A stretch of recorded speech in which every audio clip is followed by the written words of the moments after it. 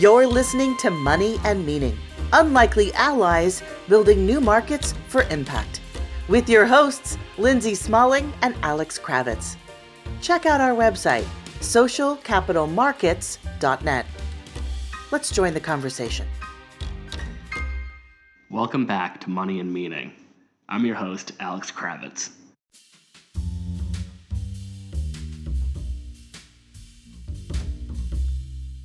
I'm really excited to bring you today's episode, a recording from the opening plenary of our recent SOCAP 365 Pacific Northwest event we held at the Impact Hub in Seattle. The day featured great discussions on a range of topics from sustainable fisheries to opportunity zones, but this particular discussion on closing the racial wealth gap had such an overwhelmingly positive response that we couldn't wait to bring it to you as a podcast. The tremendous inequality in wealth distribution has ripples that extend into so many of the other important topics that we talk about, from food systems to healthcare to indigenous rights. As one of our panelists notes, the work is intersectional, it's complex, it's structural, but it's not intractable. In this note of hopeful urgency was a really powerful way for us to frame the day's discussions. Our panelists today are Stephen Green, the founder of Pitch Black, Lisa Yancey, the co-founder of The Wease Match, and Sayer Jones, the director of mission-related investing for Meyer Memorial Trust. Enjoy the conversation.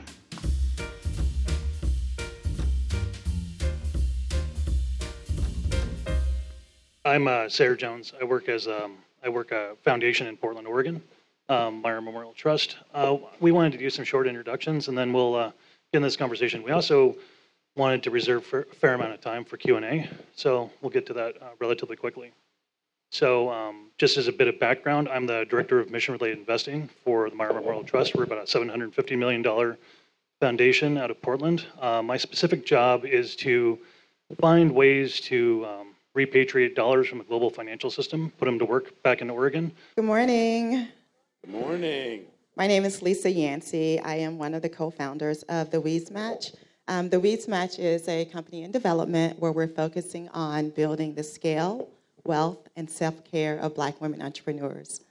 For the past 20 years, I've been doing strategy work, primarily with philanthropy and nonprofit organizations, focused on social justice, media justice, public space, and tech and media policy. I'm excited to be here in conversation with you, talking about closing as a gerund, which means it's going to be in process, the racial wealth gap, and to connect that conversation about the racial wealth gap with lots of conversations that are happening around racial equity lens investing in philanthropy, racial equity lens policy making, racial equity lens, and understanding about community development. So I'm excited to be here today with my colleagues.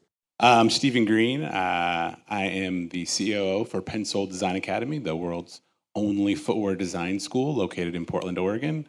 I'm also a recovering banker and VC, so pretty good with spreadsheets.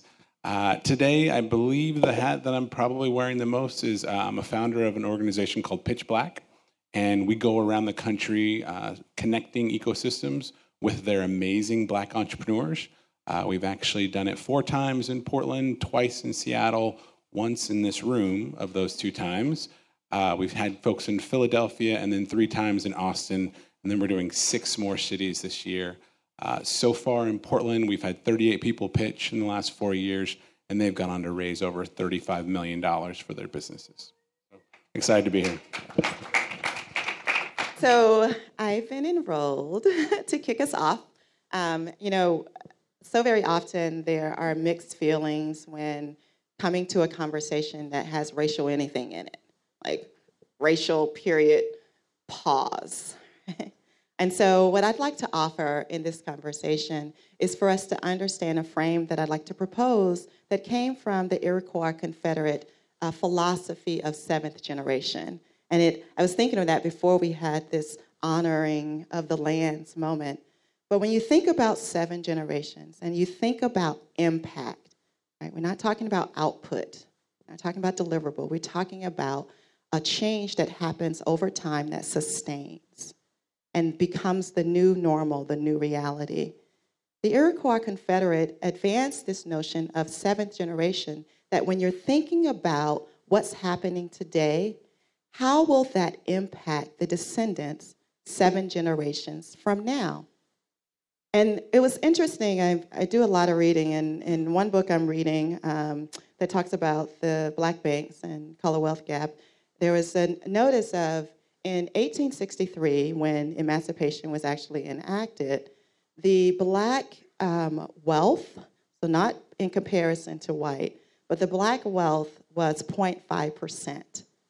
Here we are over 150 years later, where the black wealth is 1%, right?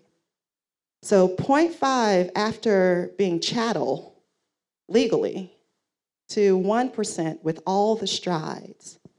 So when we talk about closing and talk about impacting in this gerund of continuity, it's important to understand that it's not just the one thing that will happen overnight. I think we will have tremendous strides if we stay the tide towards the direction where we're headed right now. And in thinking about 7 generations from now, if in 1863 we talked about 7 generations from now, and if a generation is on average 20 to 25 years, we'd actually be entering that season of the 7th generation. And in entering this moment of the season of the 7th generation, we can imagine as the results of the work that we will do, that we're continuing to do, that you do in your work, that we do in our lives, that we're committed to, that we stay the tide so that when someone else is sitting on some virtual panel somewhere else that's not on the ground and in something in the sky, that they're not having this exact same conversation, and that hopefully they're not talking about a 0.5 degree percentage increase from 150 years from now. And so this is to give a frame that we're going to move it to the tactics, and often we want to get to tell us the one solution, the one thing, that it's a web, and that if you can believe that you're going to commit to the change until it's done, it's something that we hold at the WeSmatch, then that means that you're here today knowing that this is a journey that you will take, that you will tell your children, that your children will take, that they will tell their children, that their children will take, and they will tell their children.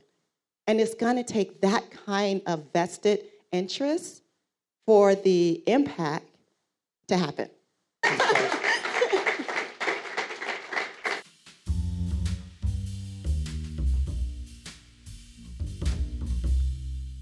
When we were trying to frame up this plenary, we wanted to be really focused on what were people going to take away from it.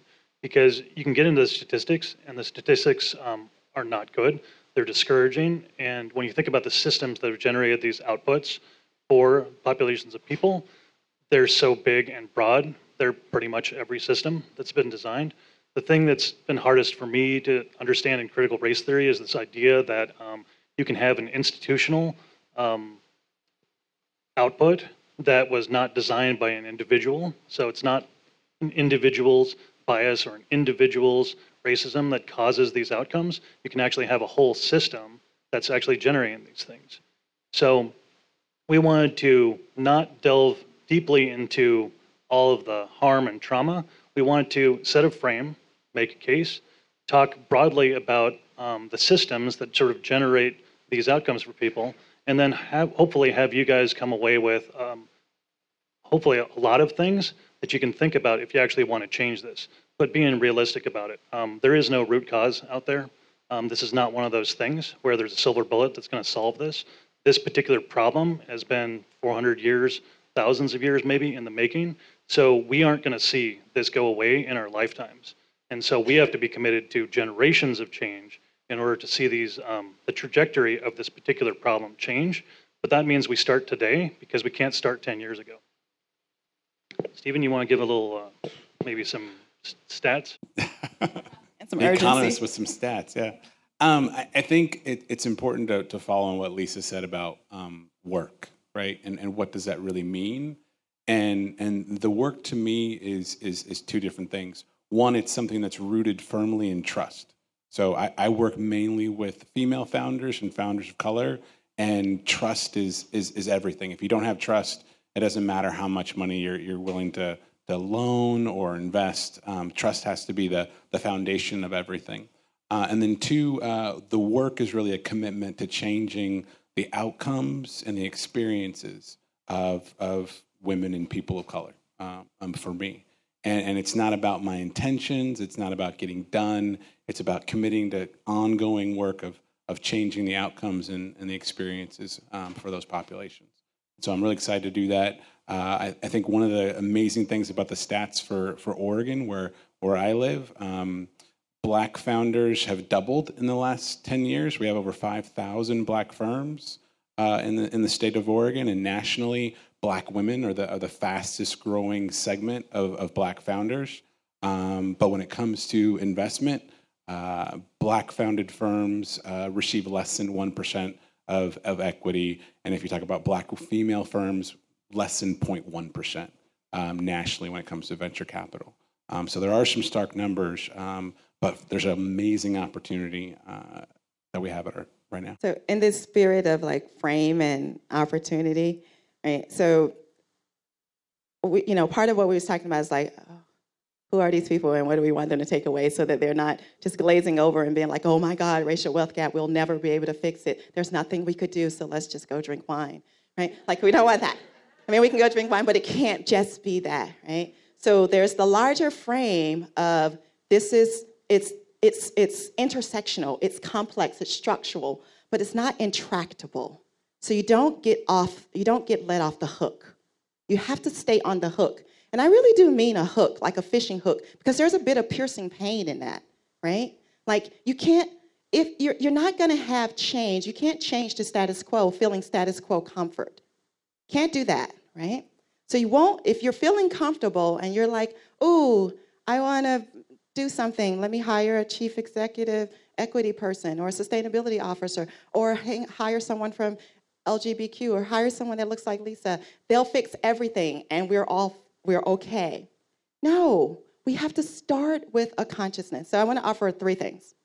One, I want you to think about leaning into the reality that we are not in a race-neutral society. Okay? It's not real. Come out of that matrix. It does not exist, right? We're not yet race-neutral. So the not being race-neutral, the more you believe we're race-neutral, that everything is better, the less you're going to be aggressive about the urgency of making change happen. The more you're going to lean back, like this wonderful almost wound chair, lean back into this being a moment where I can just do incremental things, right? So we're not race neutral. 2, this is not just about you being good or bad or whether you're racist or no, right? So you can't just be like, oh, well, I'm not racist, so I'm not a part of the problem, and thus what I'm doing is good. This is not the binary of good and bad. Good and bad is not enough. And 3, just because you feel bad when you see and hear the statistics, your feeling bad is not enough. You can't just feel bad. Like, don't feel bad. Don't go crying and making other people have to manage your feeling bad about it and carry that weight. You have to do some major, not incremental change. So when Stephen was just talking about the investment numbers, June, my colleague who's here now, and I were doing some research. Actually, the last time I was here for the storm, but we were meeting anyway, so it worked out. We were doing some research on the venture capital investment, what was happening in VCs of 2018. Check this out. 2018 was the largest amount of mega giving in venture capital since the 2000 dot-com era.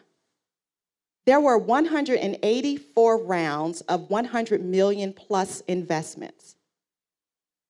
We're talking about abundance. But then when we talk about investing in impact in companies that are of color or women or LGBTQ or all of these various things, we're like little numbers.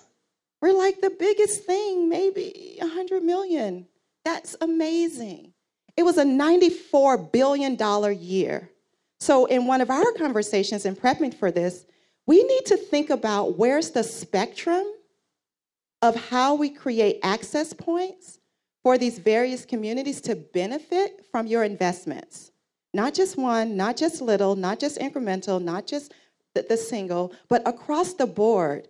But you're only going to start thinking in that way if you agree that A, we're not in a race-neutral society, B, that feeling bad is not enough, C, that you're going to have to go in and work cooperatively towards strategies that are profound.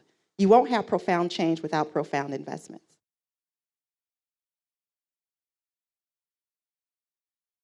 So I don't have much to add to that. I'll make a couple points. So a lot of my work at the Trust has been thinking about gaps. 10 years ago in the city of Portland, we had an issue where we had a tech company that basically got investment from a Silicon Valley company, and they had to move. There wasn't enough capital in the state to actually maintain that company there because they were, rapidly growing. We didn't have the talent for it. We didn't have the capital for it. The company had to leave. So a lot of the work has been how do we address those capital gaps that caused that particular company to leave. The same analysis is what I use to apply to outputs. So if I look at, there's a statistic about how many 7A loans were actually African American founders in the city of Portland or state of Oregon. It's 3. There was 3 last year. 3, yeah. I look at that and I say it's an output. I mean, clearly there's a million reasons why that's the. At the end of the day, I have to acknowledge that that output is untenable for us. So the way that we would address it is we'd say, well, yeah, we're interested in microlending. It would be great to have founders of color start small businesses. But if all they're doing is replacing the job that they had with now a $19,000 a year job as a solo entrepreneur, that isn't good enough. So yeah, microlending is important, but also growth capital. So it's not just about the smallest of the small, like the people literally living under the bridge. It's about like the people who are competent entrepreneurs who are locked out of the capital ecosystem. How do we find those people? How do we scale those businesses up that actually hire more people? How do we engage with them? How do we surround them with the resources that they need? Because I'm going to acknowledge that it's distinctly different if you are from generational wealth. And at the country club, you can always hit up your uncle who is a lawyer and get the technical services needed to help scale up your business. That access is not that social capital, that political capital that a lot of entrepreneurs are bringing on the table when they start their companies is just not accessed by the communities that we're trying to serve at the Trust. So I want to acknowledge that and recognize that it's never going to be good enough for us to just help the microlenders or help the growth capital. We have to build the trust. We have to build the intentional connections between things, and we can't be satisfied by just deploying our money and then coming back 10 years to see how it worked. We have to continuously be challenging ourselves to do better, which, I mean, I'll be frank about it. It makes you miserable because for every dollar that I can get out the door, there's $100 million worth of need. So it's discouraging to see this, but if I'm taking a very long-term approach to it, I know that this is going to be my career. And so for as many years as I'm working, I'm going to be working on this. And I'm going to be training people on how to do it. So when I'm gone, they're going to be continuing to work on it. And that's what it's going to take to actually change this particular problem. I'd like to double down on what Sarah said about social capital. One of the things I found in scaling Pitch Black was it was really cool to have an event and really cool to see the pitches, but the secret sauce is really the connections that happen at the event. And so as we scale and go to other cities, we actually take founders from Portland or from Seattle and we go and have them pitch in other cities so that they can grow their social capital and they can make the connections needed so that they can have a third location, a fifth location, do a new product launch. And that's been so much more impactful than the thousands of dollars that we give away to the winners.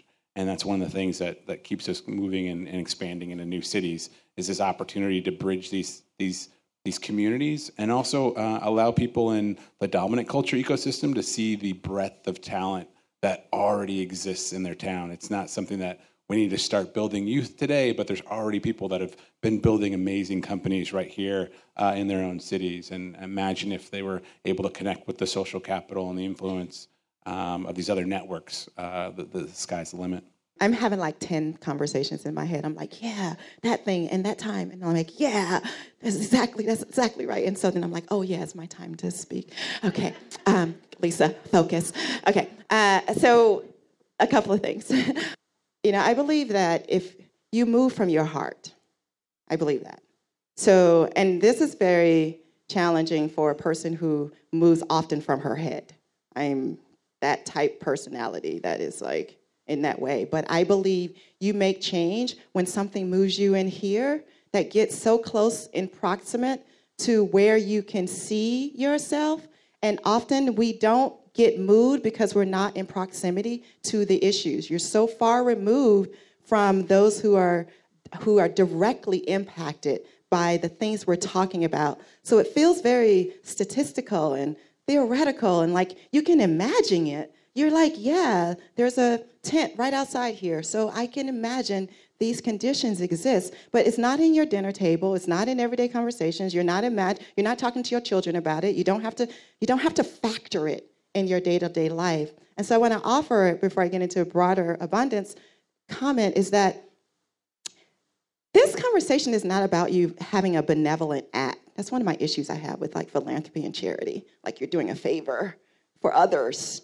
Like you're doing them a favor, so be grateful for whatever I do because of my benevolence. No, we are bound. If you don't believe we're bound, if you don't understand we're bound, then there's nothing that you can do that will effect change because you're disconnected from knowing that this investment is actually an investment in yourself, in your humanity, in our world, in our environment. So this is not some charitable act.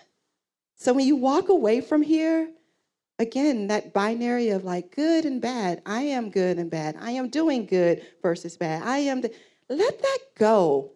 We've been socialized. I feel a little Carter G. Woodson happening. I'm like the miseducation. He was talking about the miseducation of the Negro. I feel like it's been the miseducation of our humanity and understanding how we exist and how we've come to exist and our relationship to each other. And so we can get to tactical stuff, but if you don't move from your heart, if you don't get to that anything that you do actually makes you better and our lives better, then it's all transactional. We're not having any transformational change. And until we're moving from a place of transformational change, then this can be standard deviation outputs, where we will put some point something equations and do a couple of arcs and then pass the baton to someone else's problem, because those of you who are in privilege and power will just continue to pass down the assets of that appreciating and compounding asset to those who already have access to it. It's not real change. And so I'll be like, frame, remember, heart, okay, tactics on how it shows up, because it's all important when you go through the rest of this day thinking about climate change, thinking about the impacts of Native Americans. It always feels like it's someone other than you. But when you connect you and those you love to it and realize that their future is bound by the conditions of others, we can become much more strategic and accelerate. I think we're accelerating, right? We're supposed to become exponential in this moment. Get more intentional about what's the level of investments required for the acceleration. But you won't ever accelerate, but marginally. And with this understanding of standard deviation, that can just shift right back to the same status quo, right? Until you feel bound to that change. If you're enjoying this conversation and it piques your interest to hear inspiring stories from entrepreneurial women of color, check out the World Changing Women podcast by the team at Conscious Company Media. They have interviews with entrepreneurs like Rahama Wright of Shea Yeleen Shea Butter, Eve Carmon-Perouse, who founded Creole Essence, and Tara Nicole Nelson of MyFitnessPal, that tell the stories behind these great companies. Search World Changing Women podcast wherever you listen to subscribe. I guess one thing I'd throw out is people need to start somewhere, and you can't be afraid to make mistakes. I mean, I'll tell you something. If you, the person who's at a foundation, you, the investor, you, the person who's working on your board for family office or whatever else, is afraid of being uncomfortable in a situation like, we can make this investment, but maybe we'll lose 50 basis points off the top. Imagine how hard it is for an entrepreneur to be out there trying to actually get capital, to get turned away from 75 capital sources, and to have to internalize that probably the reason that their company is not successful is because of something that they had no control over. It wasn't the balance sheet, it wasn't their collateral, it was the color of their skin, it was what they were born into. So I think in order to do this work, you have to be uncomfortable.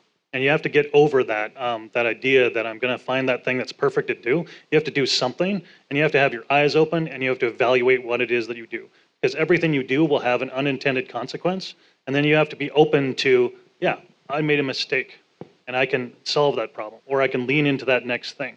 Because the system is set up in such a way that it is going to disadvantage the populations of people that have always been disadvantaged. So one thing isn't going to change that, because the system will adapt to it. So you, the person who really wants to change this or think about it, you have to be all in on it. You have to be thinking about what is the next thing that's going to come up that's going to complicate this. I'll give an example from my work. We were keenly interested in trying to step into this growth capital space for people of color. There's a micro lender in town who has done a really good job of intentionally getting into this population of people. They wanted to do 7A loans. That's an SBA product.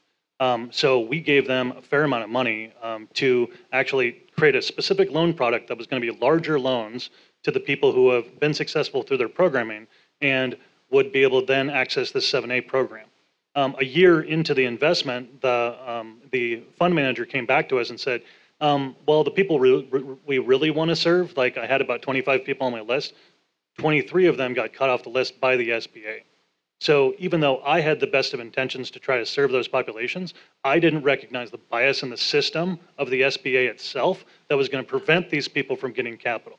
So even though I had the best of intentions or this benevolent intent, I have to recognize that I made a mistake and the fund manager made a mistake, and we weren't able to connect my capital to those particular people. So I have to go back to my board and I have to say, we made a mistake, now let's try this again. Maybe we'll just not use the 7A program, because we really need to get to the people that need this money, rather than just being afraid of making mistakes. I will make mistakes every day along the way, so long as I'm falling forward and I'm able to do this better. In Sayer's example, I want to pull this out. He didn't say, I made a mistake in focusing on the 23, right? He's the tactic, right? And he was going back to the board to say, oh, they didn't work, let's figure out a new group. No, it's like, let's figure out the new strategy, because he's clear on the change that he's seeking to make. And so I just want to lift that piece out of the story. This mistake wasn't in the group. It's the reality of the intricacies of where the challenges are. So arm up and be ready to come back 3, 4. Has anyone seen this show, Travelers? I got totally sucked in, like binge. They did. See, this is how far back. I don't watch television. I do a lot of stuff. And then all of a sudden, I'll go into like this binging. And Travelers has been my late night binging. And there was one episode where they had to come back 9 times to save them, but they died 9 times before. I don't know, so those of you who raised your hand, who was like, I know what you're talking about, Lisa. Okay, great. So there was this one, they had this idea. It made me think about this conversation, because they had to keep trying over and over again and failing forward over and over again until they actually got through to accomplishing the objective. So when you're clear about what the objective is, you don't get distracted by not achieving it the first, second, third, fourth, fifth, sixth, seventh, 8th time. You just keep going back at it. And so I went that in his story, it came out. The only thing I would add to that is we focus primarily on working with entrepreneurs. And one of the realities of being an entrepreneur is you don't know what you don't know, right? I always say the curve of being a founder is you know enough to say yes to something, but not quite enough to where you'd say no, right?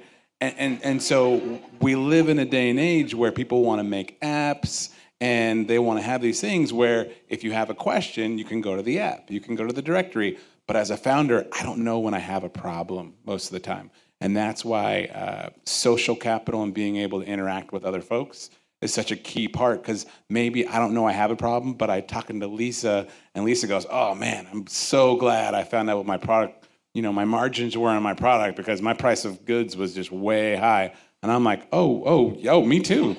Oh, tell me more about that.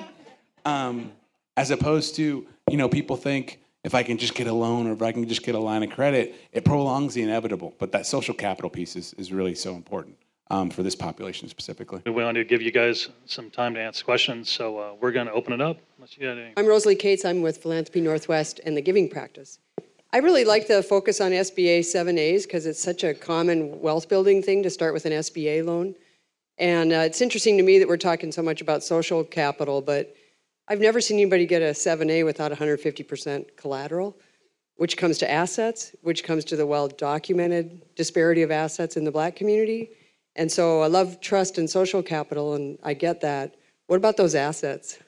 Thank you. So as the recovering banker, I'll chime in on that one. Here's a little secret. Bankers really don't like using SBA programs. They're more expensive, and they bring in a third party that you cannot control whatsoever. So you can have an amazing relationship happening while you're working with Lisa on your loan, and then the second you choose that program, now you have a third party who may say, this paperwork was off, or we're going to require this.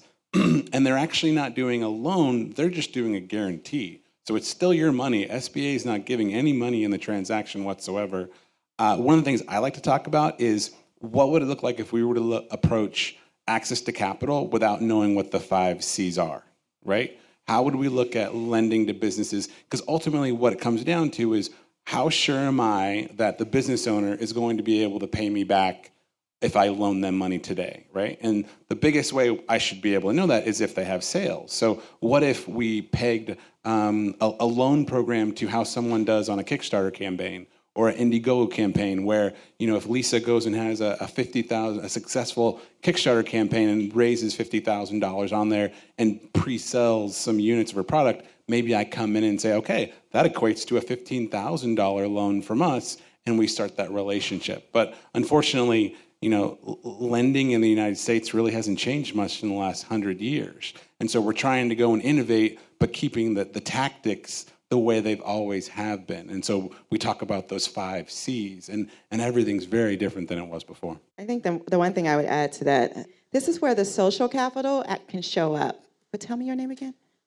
Rosalie. Rosalie, this is where the social capital can come, and I give it a personal example.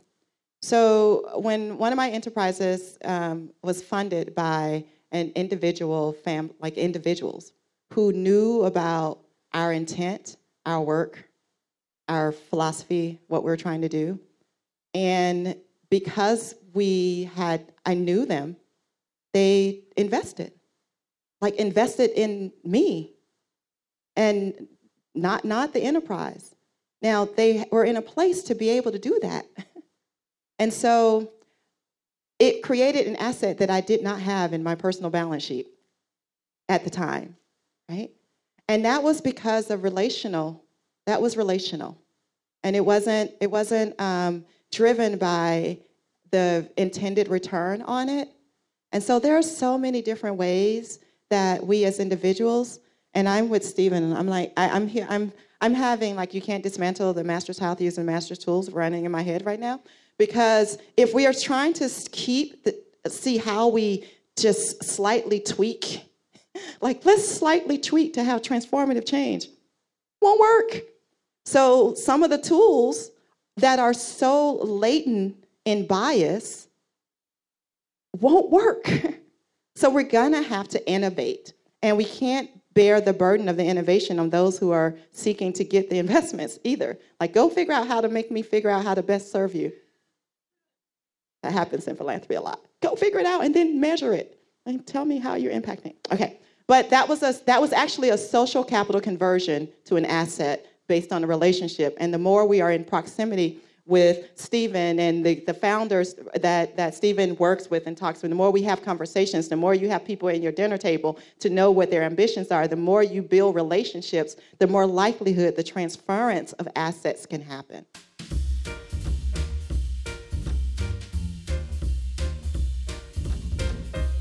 Hi, I'm Leslie Christian. To me, one of the master's tools is venture capital. And I'm really curious how SARE, your foundation, addresses the problem that in venture capital, the spoils go almost all to the investors, and it's arguably perpetuating or actually aggravating the whole disparity of wealth. So are we supposed to use the master's tools, or are we supposed to find something alternative? I don't mean supposed to, but you know what I mean. Well, yeah, I mean, we invest in venture capital, but we're a globally benevolent organization. So I think that that's a good tool, right? No, I mean, I'm being cynical about it. I think the reality is like, this is maybe an Oregon-centric example, but maybe I think it's broadly in the Northwest. We've sort of veered towards smaller funds with an eye toward venture capital, and to fill in what should have been the banks doing their work. So a lot of companies that ended up taking venture capital backing and selling out ownership when they really needed like a simple line of credit or something like that. But because in the absence of being able to get a line of credit, they give up ownership. We have an example in town of a founder who built a marvelous little business, and it's probably worth $20-25 million at the time that she's going to exit. She's maybe going to get $1 million out of it because she had to take so much money in order to scale the business up because she was locked out of the traditional the traditional lending environment. This is just one of those things. Like, you know, at the end of the day, we own what we own. So I'm not the CIO of the whole business, but if our CIO was here, she would say, well, she has a lot of different ways of approaching it, but she would say, you know, you got to plug your nose and you got to do this because at the end of the day, we have a job to do. So I do work on the investment side of the house. We do make investments. We make investments in a lot of things that that would make you blush, right? Make me blush having to describe them. But it's the business, and it's the way the business has always been. We're going to do it better over time. But one of the problems that you have when you think about impact investing broadly, and this is just for the people who are trying to contemplate it now, is there's about 1 million different switches you could focus on. You could focus on climate change. You could focus on people of color. You could focus on regional investing. You could focus on liberty. You could focus on democracy, whatever you want to focus on. If you focus on all of them, you will get to the place where you can't make any investments at all. You paint yourself into a corner and there's nothing there. So on our global portfolio, we've basically taken the approach that we're interested in female managers. We're interested in people of color who are managing money. They could be at giant, KKR style venture capital companies, but we're going to focus on those individuals and we're going to know them over time and follow them. So they'll spin out, we'll continue to invest with them. That's about all we can do from the global impact investing framework for our CIO, because she's also managing a portfolio with top decile returns. So we have a spectacular portfolio and we've been able to do that. If we took on 10 things, we would not have that. We simply don't have enough people to be able to do that. I think it's also it's important to put it in perspective. So venture capital is really not getting any bigger. If you look at the size of venture capital over the last 50 years, crowdfunding is actually larger in the United States now than venture capital. What is true is venture capital has become extremely sexy, and it's what gets people into Fast Company. No one's getting an article written about them for bootstrapping or getting the $50,000 7A loan done. But if they raise a round from angels, that might get them an article. And so one of the problems on the ground working with founders is I spend a lot of time talking founders out of going after equity because they believe they need that Cub Scout badge to authenticate them being a founder, as opposed to, no, it's just one of the many tools, and it's a really, really myopic tool. So I really see it as my job, and other folks see it as, that's one tool. Here are the other things that you can do. Here are the things that go along with that. And generally when I explain how venture returns work, founders are like, well, I don't want to sell my company in 4 to 6 years. That's crazy. Well, that's not going to be the tool. Let's talk about some other tools, right? But unfortunately, the chasm is so big that you have founders making the decision between a really, really, really bad idea and just a really bad idea. And when you go and you scrap it up afterwards, it's like, man, if there was some multi-generational wealth there, if someone had a friends and family raise, they could have avoided that. Or they just didn't know the terms, right? So you've got founders going up and giving away half of their company for $100,000 or $50,000 because they don't know any better and they feel like they're painted into a box. And so I don't see it as the venture world's getting bigger and bigger and bigger. It's becoming sexier and sexier, it sounds like, but it's really not getting any bigger and bigger. And so how do we create more tools outside of that and get banks also to find new, unique ways to get to the outcomes and experiences that we're talking about up here? It's also incumbent upon all of us to think about new products. I mean, I think the past 10 years in the Northwest, we have focused a lot on venture capital because there was very little venture capital, and that was one of the problems that we saw. Companies leaving because they couldn't get venture financing. We've probably over-allocated to that space, and we've created a lot of fee hustles for small fund managers who are being paid exorbitant amount of fees, percentage-wise, to do this sort of early-stage work. I think over the next 10 years, I'm solidly focused on debt funds, royalty-based financing, other ways of thinking about not taking an ownership stake in a company, but helping scale companies up with an acknowledgement that like microfinance is way over here, traditional banks are way over here, and there's this giant chasm in the middle that we have to fill with things. So to me, that's a market opportunity for us to think about what are the alternative lending products that we can put into that space, because all the while we're competing against the internet. So you can go to Kabbage right now, and within 48 hours, you can get a $10,000 revenue-based loan that pulls straight out of the GL system, and that will strangle your company and eventually kill it. So we, all of us collectively who want to do something in this space, have to fight against usury. We have to fight against convenience. We have to fight against miseducation in this space.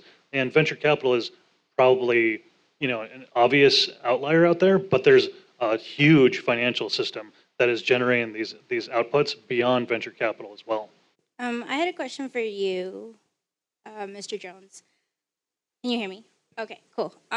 So what I wanted to ask is, bias aside, what I often find is that when I pitch ideas, I come runner-up, in part due to size bias, because the investor will tell me, compared to my counterpart who's often white and has had a head start, their company is bigger. And even though with the data argument, I show that each of my staff or my product is outperforming and is efficient, they'll say, thank you, there was nothing wrong with your pitch, but we don't find you bankable. And I feel like you sit on the other side of that table. So what factors do you find compelling that allow you to look past the size bias and invest in something? So I'll answer you directly. I wish I was in the seat of being able to actually make selections about investors, but where I sit and where the trust sits is we manage managers.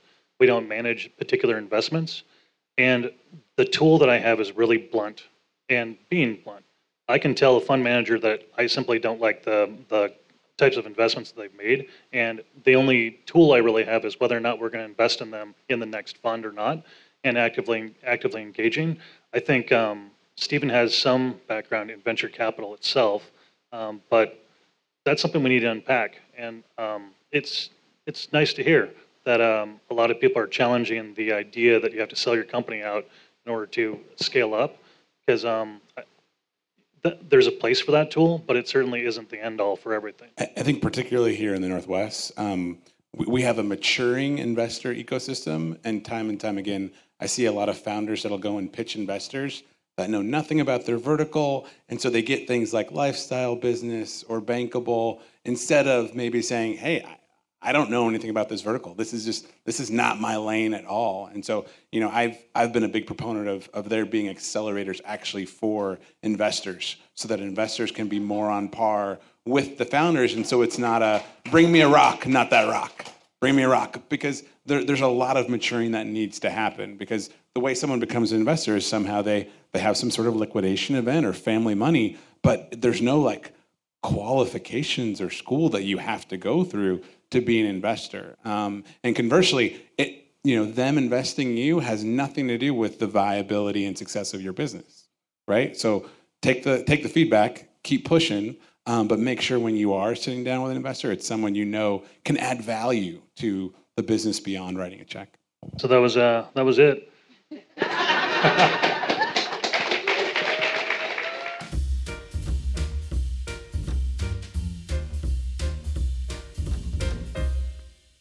Thank you for listening to today's episode of Money and Meaning.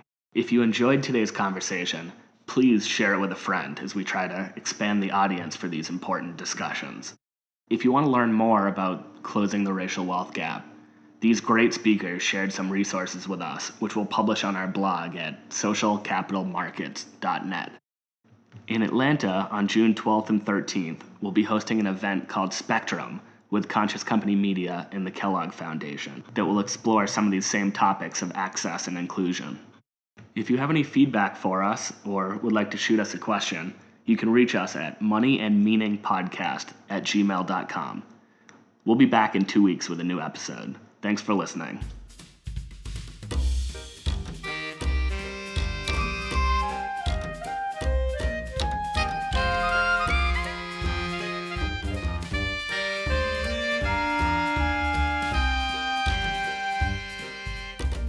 You've been listening to Money and Meaning, Unlikely Allies Building New Markets for Impact, with your hosts, Lindsay Smalling and Alex Kravitz.